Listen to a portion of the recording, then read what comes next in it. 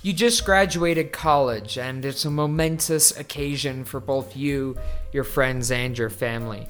So to celebrate this, you go on down to Vegas to, bet a little money. You're feeling lucky, you just graduated. So you hop on a plane and fly on down to Vegas with $300 in your back pocket that you're going to try and make materialize into like $10,000 or more. So you go down to Vegas and you're gambling, but unfortunately you lose all your money. So as you're sitting there in the Tiki Lounge after your excursion in Vegas, you ask yourself this simple question: why couldn't I stop gambling? And what is it about gambling that makes it so addictive to certain types of people? Well, you know what? Let's talk about the science behind that. Welcome to The Science Behind That with Atticus Hamilton. Hello, everybody, and welcome on back to The Science Behind That podcast. I am your host, Atticus Hamilton, and as you heard from the intro today, we are going to be talking about the science behind gambling addiction. Very weird science here. Very interesting as well. And, when I was thinking about this episode, I was actually scrolling through the trending section on YouTube. For those of you who don't know, that is how I get a lot of my ideas. I go to YouTube or Instagram or that terrible app Twitter, and I scroll through the trending section and try and see, what sort of things everybody's talking about. And I remember on YouTube, one of the big things were videos from this one female creator. I'm not going to say her name because, I don't want to ruin her business model or whatever. But she was posting all these videos that some would say, everyone would say, are get-rich-quick schemes.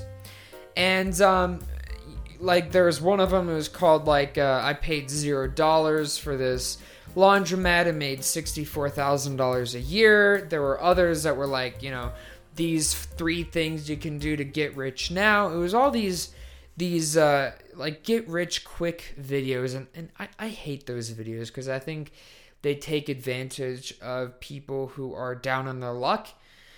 I don't like those videos, but it got me thinking about addiction.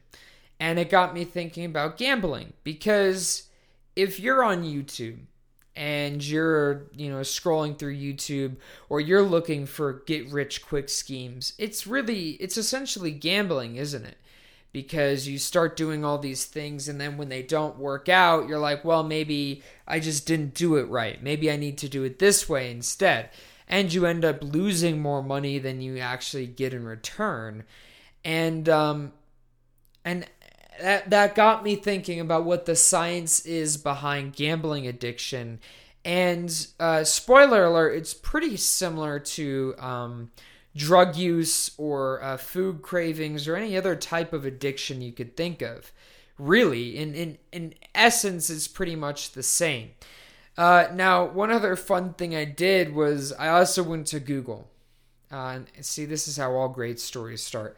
I went to Google and I looked up what is the science of gambling addiction, and every single article, whether it was from Mayo Clinic or Scientific American, every single article, if it was in a platform that's not for scientists, they all said the same thing: gambling triggers the reward pathway in the brain. But there was never any actual description on what this reward pathway is. And that really, really irritated me. So today, we're going to finally explain what that reward pathway is, what regions of the brain are affected, and how that relates to a gambling addiction. So to start off, there are a couple different regions of the brain that we need to talk about here. The first one is called the nucleus accumbens. And so the nucleus accumbens, they're 2 very small pieces of brain tissue that are buried within the lower portion of the brain. And they are heavily involved in reward. Now, what do I mean by that? They're involved in dopamine secretion. So the nucleus accumbens is vital for the actual reward aspect, the dopamine or the oxytocin or the serotonin that's released as a result of an addictive behavior. And then you have the orbitofrontal cortex, and that's in the very front of the brain, as the name suggests, and that is involved in motivation. And that's involved in motivation for many different things, not just in addiction.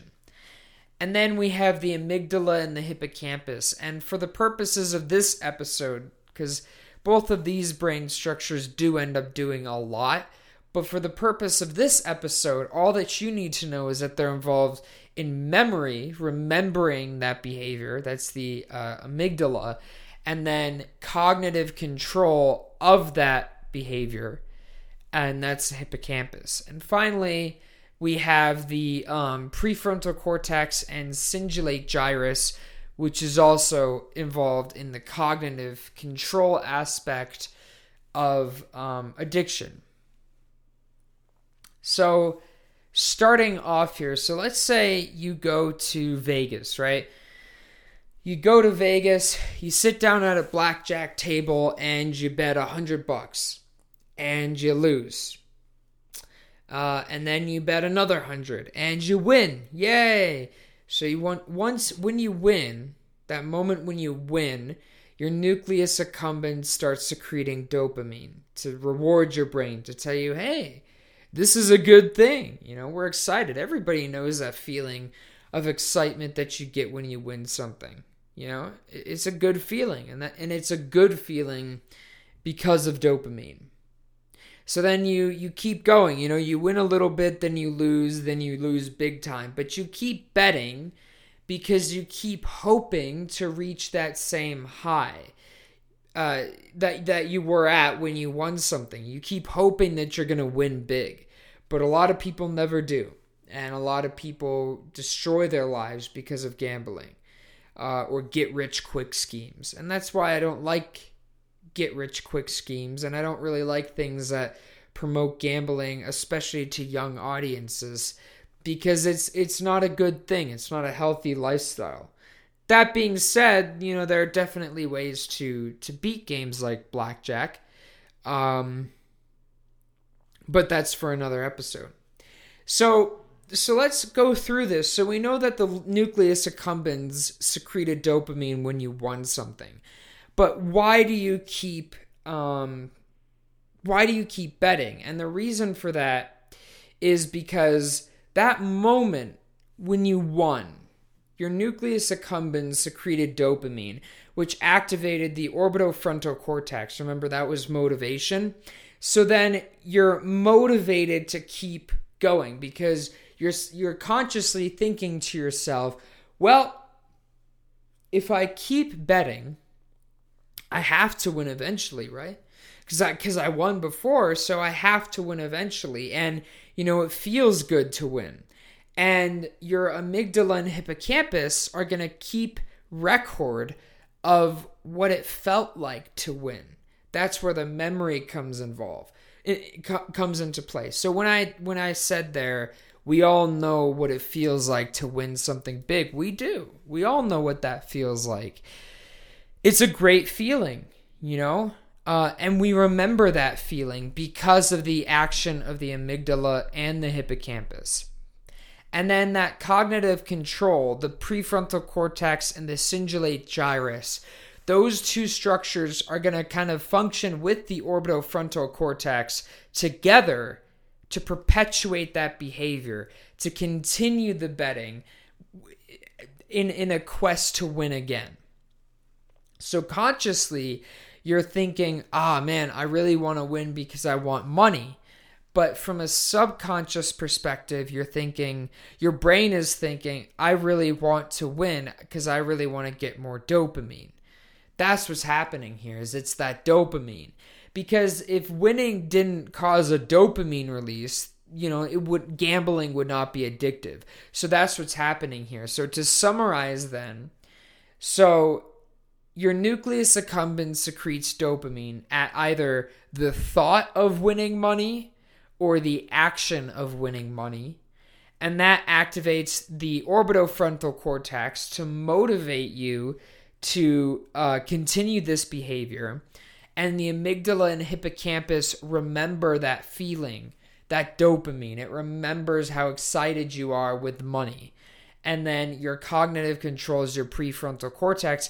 And there will be a point where your prefrontal cortex and your cingulate gyrus kind of get out of this sort of haze of dopamine, and they step in and they're like, look, bro, you've burned like, $400 on the blackjack table here. You haven't won anything. Maybe it's time to stop. And for any of you out there who have gambled and have lost big time, you know exactly what I'm talking about, because there comes that point where usually it's at the end of the night and you're like, oh my God, what did I just do? That's when the reality of what just happened is kicking in. So how does this compare with other things? Well, the interesting thing is actually pretty similar. A gambling addiction is actually pretty similar to addiction to any sort of drug because they use the same pathway. It's just a little bit different. So take cocaine, for example. Cocaine directly activates the nucleus accumbens to produce dopamine. And the motivation there is dopamine makes you feel good. So the motivation there is you want to feel good again. So in the instance of cocaine, there's no, monetary motivation. It's not money that's causing the nucleus accumbens to be activated. It's the drug itself. And it's as addictive as gambling. And why is that? Well, the reason why I personally think that is more than just that both of these behaviors or substances result in the same addiction pathway. I think the bigger thing here is in our society, money is a necessity, right? It really is. For a vast majority of people, for the vast majority of people, money is a necessity. You need to have money to survive in today's society. Unless you're living completely off the grid, you need money to survive. And so money, because of that, has this intrinsic value that's on par with that of food. And we all know food is addictive, and food is addictive for the same reason, because it activates the reward pathway. It activates the nucleus accumbens, which produces dopamine, which motivates you to eat again, and on and so forth and so forth. So we know food is addictive, and I think that money is addictive for the exact same reason. It's not because of an evolutionary drive like with food. It's because we live in a society in which money is a necessity. And it's been drilled into us since a very young age that it's a necessity. And so as a result, our brains treat money in the same way that we treat food or water, that it can become addictive, or any other drug for that matter. Ladies and gentlemen, that's all I have for you today. I hope you enjoyed today's episode. I will see you again on Monday, and on Monday it's going to be a fun episode. We're going to be talking about the science of why COVID can cause reinfections. So stay tuned for that episode. And ladies and gentlemen, in case you haven't checked it out already, go look in the description below this episode and follow that link to the science behind that on YouTube. I promise you won't be disappointed with the content over there. Ladies and gentlemen, have a fantastic weekend. And until next time, stand up and question everything.